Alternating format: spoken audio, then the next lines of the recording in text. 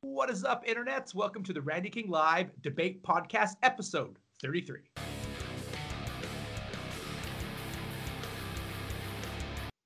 What is up, everyone? Welcome to the show. Today we have another, of course, amazing guest, another person from the catalog of cool humans I've got to meet on my travels.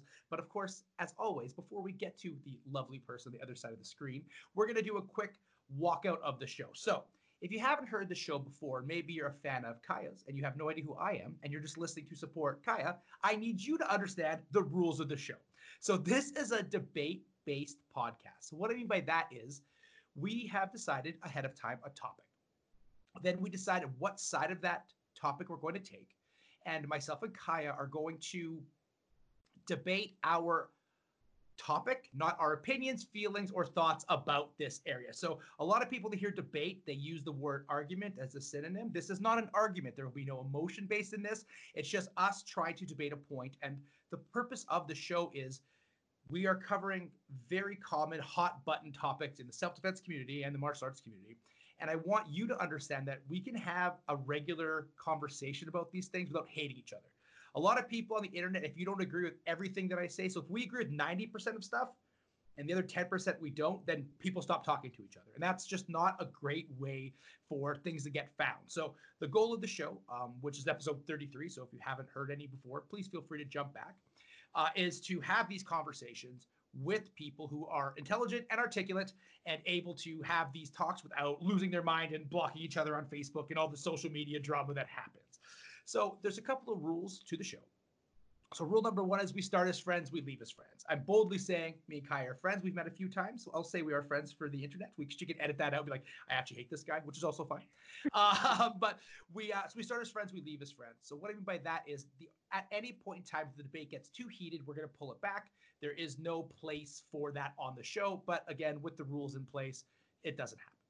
The second thing is I sent ahead of time 15 logic fallacies for each of us to use that keep us within the rules of the debate. So if you want to know what those 15 fallacies are, please feel free to listen to our most listened episode, episode 1, where I walk out each one of these fallacies for you, the listener. Now, it's kind of cool. If one of us gets caught in the fallacy, we have to take a page out of the great Rory Miller's book, take a deep breath,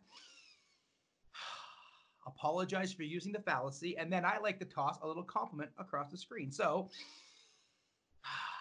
Kaya, I'm sorry for using a straw man debate. I love the cover of your book behind you, which we'll talk about later. Okay, so then I throw a compliment, we're good to go, and then I succeed my turn, and then Kaya or whomever the guest is will then get their option to keep coming at me with whatever point they were already on. With all that in mind, if you want to hear our actual thoughts and our actual theories on this, feel free to jump onto the final thoughts. Unfortunately, those only exist on Patreon, so it's $5 a month, but every single episode has a final thoughts to it where we discuss our actual thoughts, feelings, topics. We talk about the debate, if we had fun, when you were on the ropes.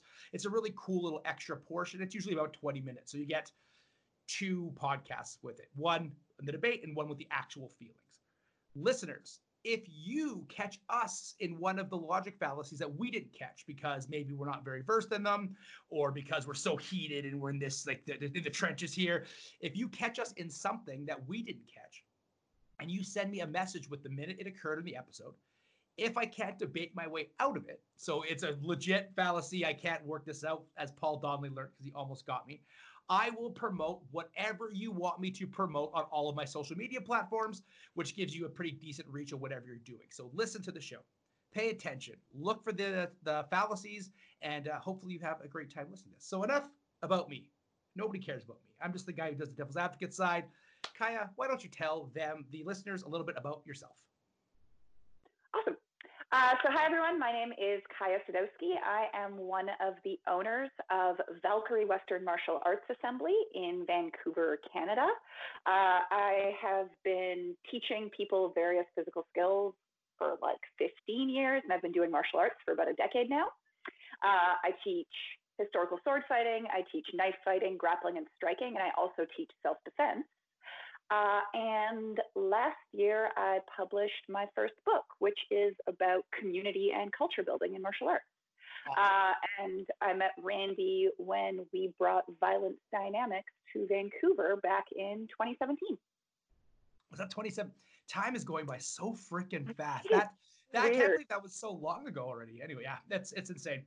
Cool. So you'll hear more about Kaja at the end of the show. We'll promote the book. We'll tell you where to get it. We'll link all the social medias and stuff. Obviously, if they're on the show, follow them. They have a great opinion, and I've been following Kaja for a bit. I actually met her right before BioDie. We came in earlier to chat, and it's been great. And all the stuff that she's putting out there is amazing. You probably see me share some of her articles already. So now hopefully you can put a face to the name if you haven't, because Talking to Savages when you were on it is only audio. So the topic we've decided on today is a pretty big one in the community. And actually, hilariously, my editor sent me this exact topic as like a walkabout video. So I'm going to release it in tandem with this. The topic we chose is, can you teach self-defense in a day?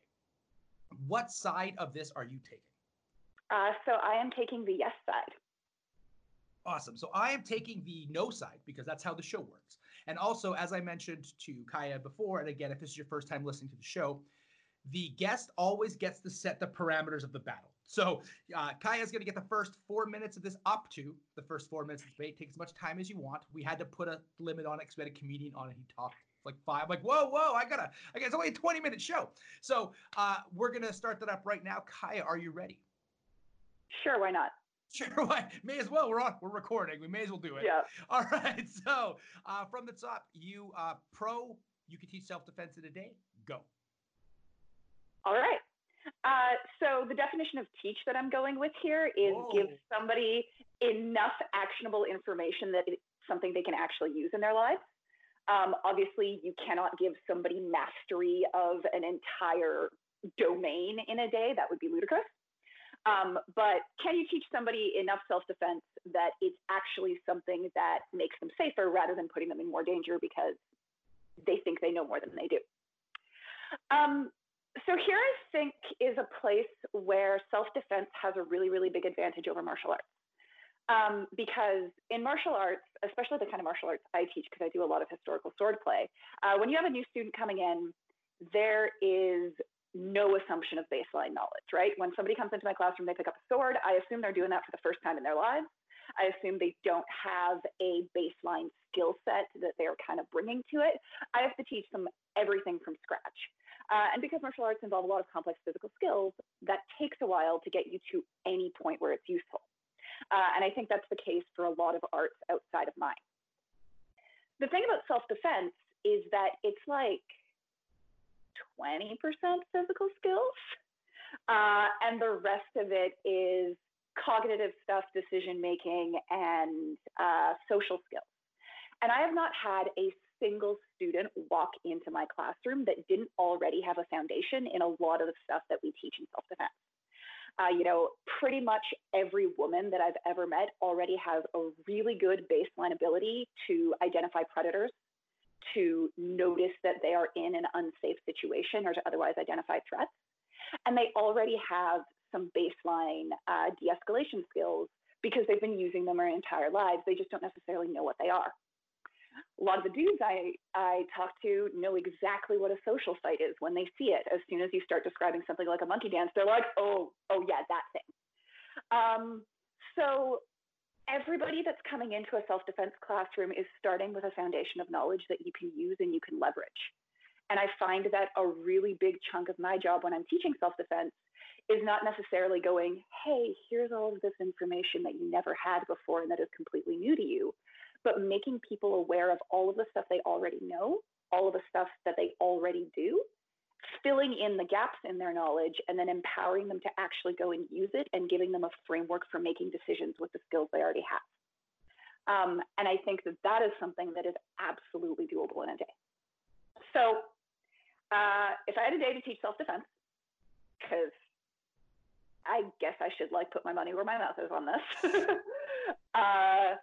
Biggest thing that I would have to start everybody off with is the legal context, because obviously that's a really fundamental part of self-defense. And we live in Canada. The laws here are relatively simple, so that's something that we can cover even with a fair amount of nuance in about an hour.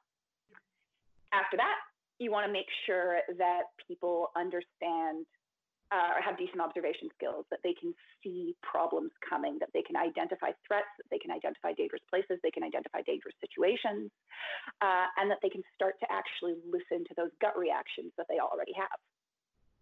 Again, relatively easy peasy. A lot of that work is making sure that people are actually listening to the things that they already know how to do, or giving them a language to articulate what they're feeling. Understanding violence, talking about violence dynamics, all of that good stuff. Again, a lot of that is just giving people a framework for their understanding of the world, giving them some specific language that they can use to communicate that understanding to others in like a legal context or a follow-up. Hey, I got to stop you. That's 4 minutes. That's 4 minutes for your entry. Sorry about that. I just got to get in here. So that's good. I'm taking the counterpoint of this, and I'm actually going to say exactly the opposite of everything you just said. So, which is hilarious. So, number one, for the show, I disagree with the assessment that that people have the base knowledge in these skills. They have the base knowledge in their tribes and circles, but they don't have the cross-cultural knowledge that is required when somebody breaks out of that bubble. So if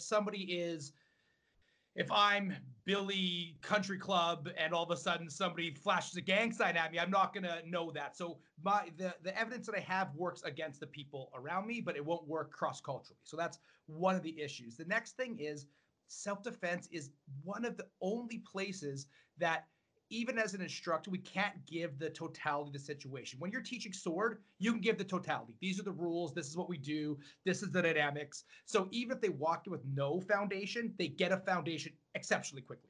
This is how we line up. This is where you grab the sword. This is what we do. With self-defense, you ethically can't say that because we don't know the position. We don't know the situation. We don't know the culture that's affected. And when I mean culture, I don't mean just like ethnicity. I mean like subcultures, etc. We don't know any of that stuff. And we don't know the threat profile or the threat markers these people have. So it's almost impossible to give a course, especially in such a short time, that covers all of that. Your turn.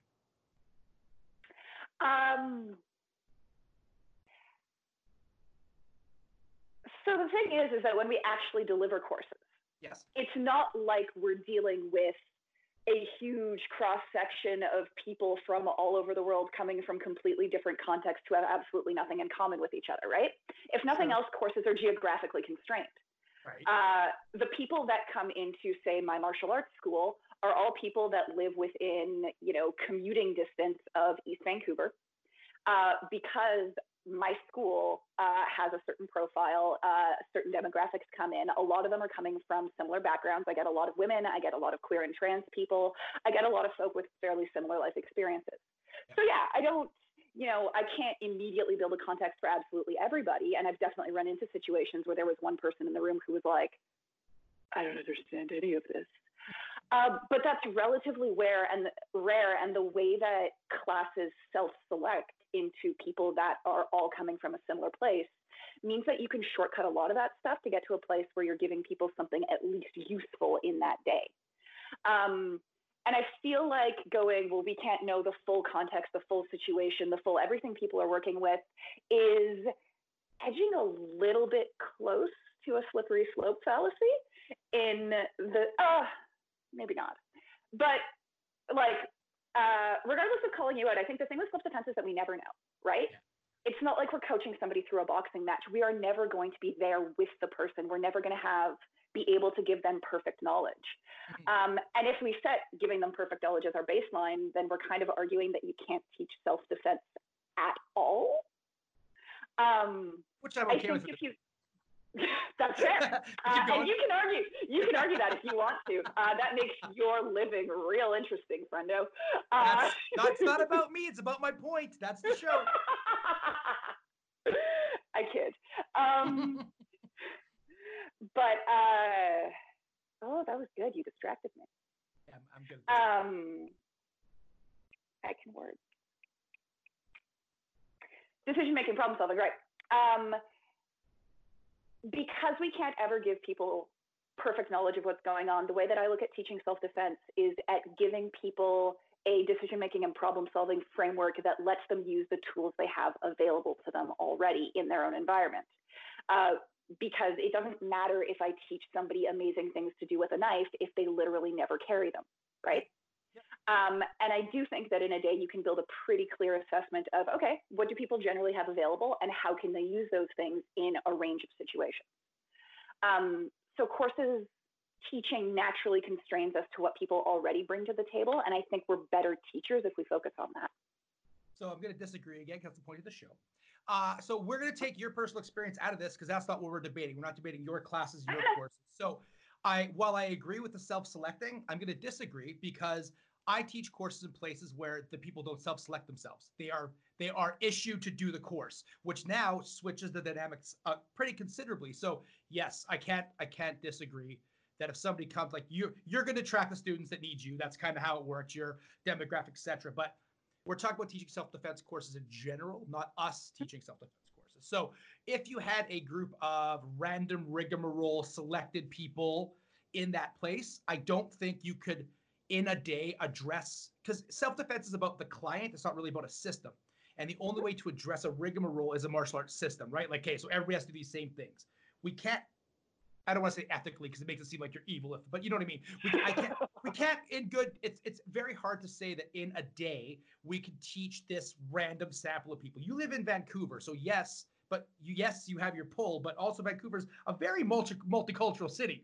It's with very multicultural issues, with very multicultural situations happening through all these different tells and body languages and cultures and cues. So if you're not pulling through demographic, if you're dropped into a class and you got to teach the people there, I don't think a day is enough time to get an assessment of what they need and then give them the tools to work from that. There's already a counter there. I heard it, but I'll let you go.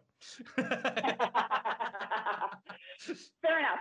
I think that part of what we're getting a little bit stuck on is like whether teaching involves imparting people information like, hey, buddy, this is what the gang signs mean. Hey, this is how you recognize this stuff. And how much of it is giving people the tools to figure shit out for themselves.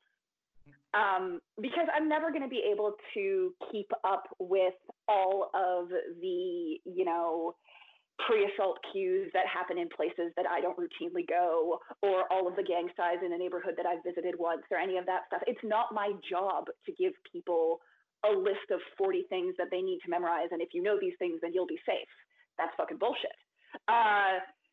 What I need to do is teach them what kinds of things to look at, teach them how to start reading people's body language, teach them how to start paying attention to how people maneuver around each other in groups. Talk about the kinds of symbols that they should pay attention to. Like, hey, if you see the same graffiti popping up in the same place over and over, maybe you should investigate what that means.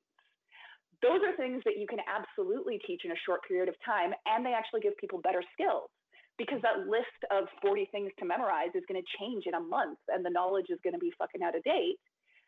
Whereas if you've given people a basic critical thinking skill set and just pointed it in the right direction, they're going to keep learning and they're going to keep growing for the rest of their lives. And they're going to get way better at this than they otherwise would. So if you want to be a good teacher and if you want to do it ethically, you're actually getting out of a lot of the problem of, oh, but I don't know all of the things. Yeah, and I agree with you, and I'm going to use exactly what you said against you. That's the whole point of the show. So wouldn't it be better for them to go to a critical thinking course or a mindfulness course or an acting class as opposed to investing in self-defense? In all honesty, all of those would fucking help. Yeah, right? So, go ahead. So, remember how I said that self-defense is 20% physical skills? Yes. That's still kind of important. Okay. And I think the biggest thing that we as self-defense instructors specifically can offer is getting people to apply their critical thinking, getting people to apply their problem solving in very stressful, physically dangerous situations.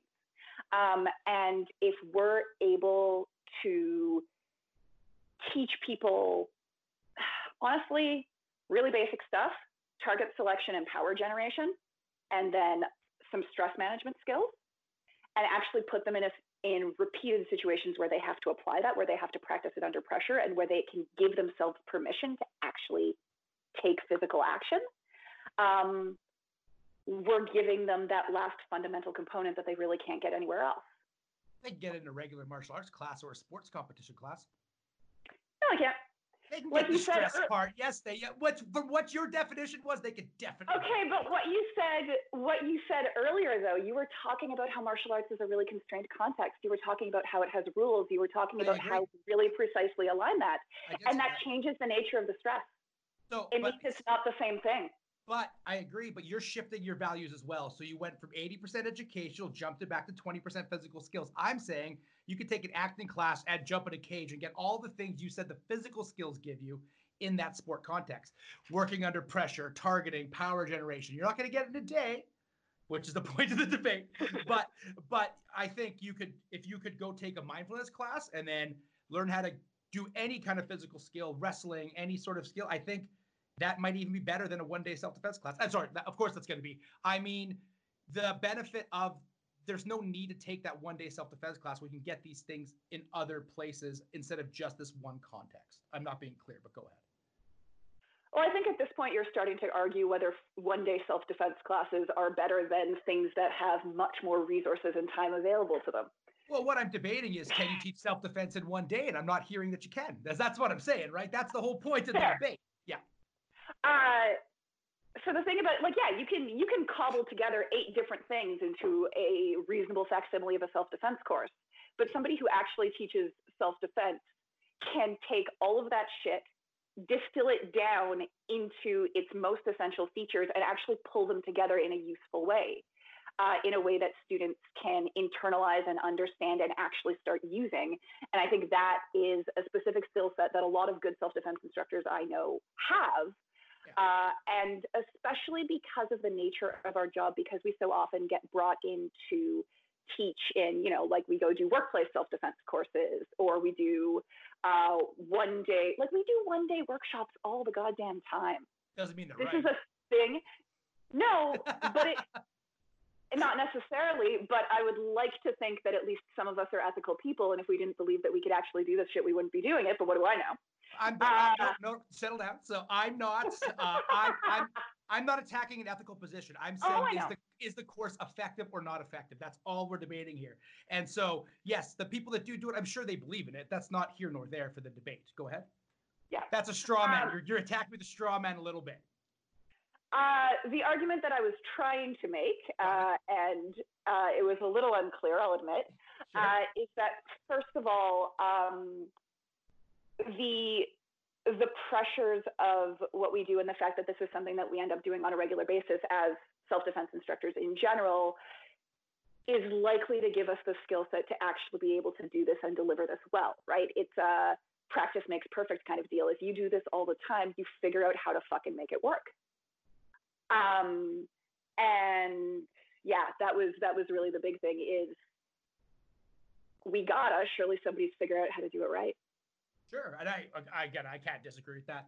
So what I'm hearing, so you said instead of just cobbling something together, you want a self-defense course, but self-defense courses are cobbling things together. So you're debating the skill of the cobbler is very important in order to make the self-defense work. Yes? Oh, absolutely. Like my argument is not any idiot can teach self-defense in a day. And but is it theoretically possible to teach self-defense in a day? Yeah, if you're good enough. Sure. So skill, I like skill of the cobbler is my new favorite thing to say. Skill of the cobbler is very important. That was really fun. All right. So going back then, so I'm still obviously, so we have about 3 minutes left. So let's get to kind of a closing-y statement thing. And then please listen to the final thoughts. I don't believe 90% of the stuff that I'm saying right now, just heads up. I'm just doing the show. Please don't think this is me. I teach one-day classes. So, but going back to the top of this. I'm really enjoying how painful this is for you. This is my favorite part. I love thinking around this stuff. So then now that I said that, I got to go back. I got to stay in the pocket of what I was saying. So a one-day course we'll do closing here. So in my opinion, a one-day course for the debate is ineffectual authentically. It just, you can't, without a survey ahead of time, and maybe you could do that for the course. If you're just dropped into a group of people, a one-day course will just do a great job of either scaring the crap out of people or reinforcing people's beliefs. Nobody's really going to grow from that. If the class is specifically made, possibly. But if we just take it straight across the board, 1 day class, you don't know the client, so a scientific experiment, not my own demographic. You can't know their realities enough, and I don't think you can give the personal attention that's needed for self-defense. Self-defense is about them, not about the system. Your turn. Cool. And I think that a day is plenty for teaching self-defense if you actually focus on teaching it the right way. If you give people a context for thinking in, if you make them aware of the tools that they already have available to them, and if you help them build decision-making and problem-solving frameworks and then give them lots and lots of practice applying those. You do the first part in a couple of hours, and then you've got the whole afternoon to make them practice, up to and including putting them under stress. And I think they're going to walk out of there with some very legit capabilities that make them way, way safer than they ever were before. Awesome. Well, and that ends the free portion of the debate. Thank goodness. That was hard for me.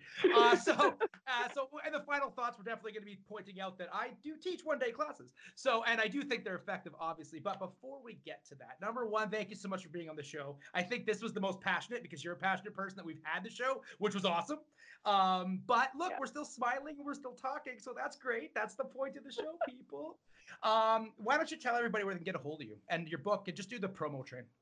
Right, yeah, okay. So my school, once again, is Valkyrie Western Martial Arts Assembly. You can find us on the internet at valkyriemartialarts.com. I also do my own blogging and independent teaching at kayaswords.com or Kaya's Words if you want to be a nerd.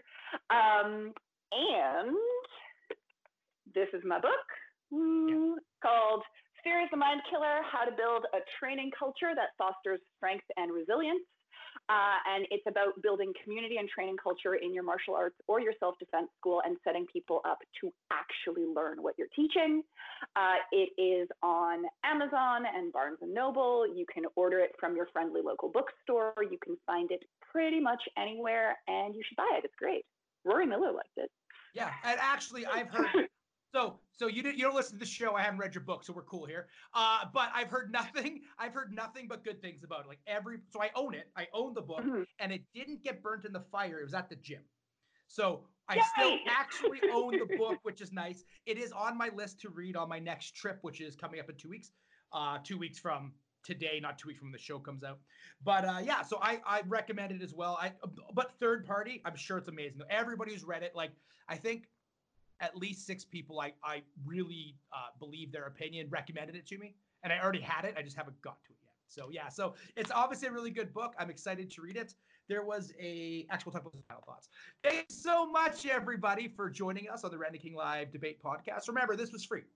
There is a paid version. This is why this show is more consistent than Talking to Savages. I get paid for this show. So people on Patreon, it's only $5 to you. It's the world to me. I greatly appreciate it.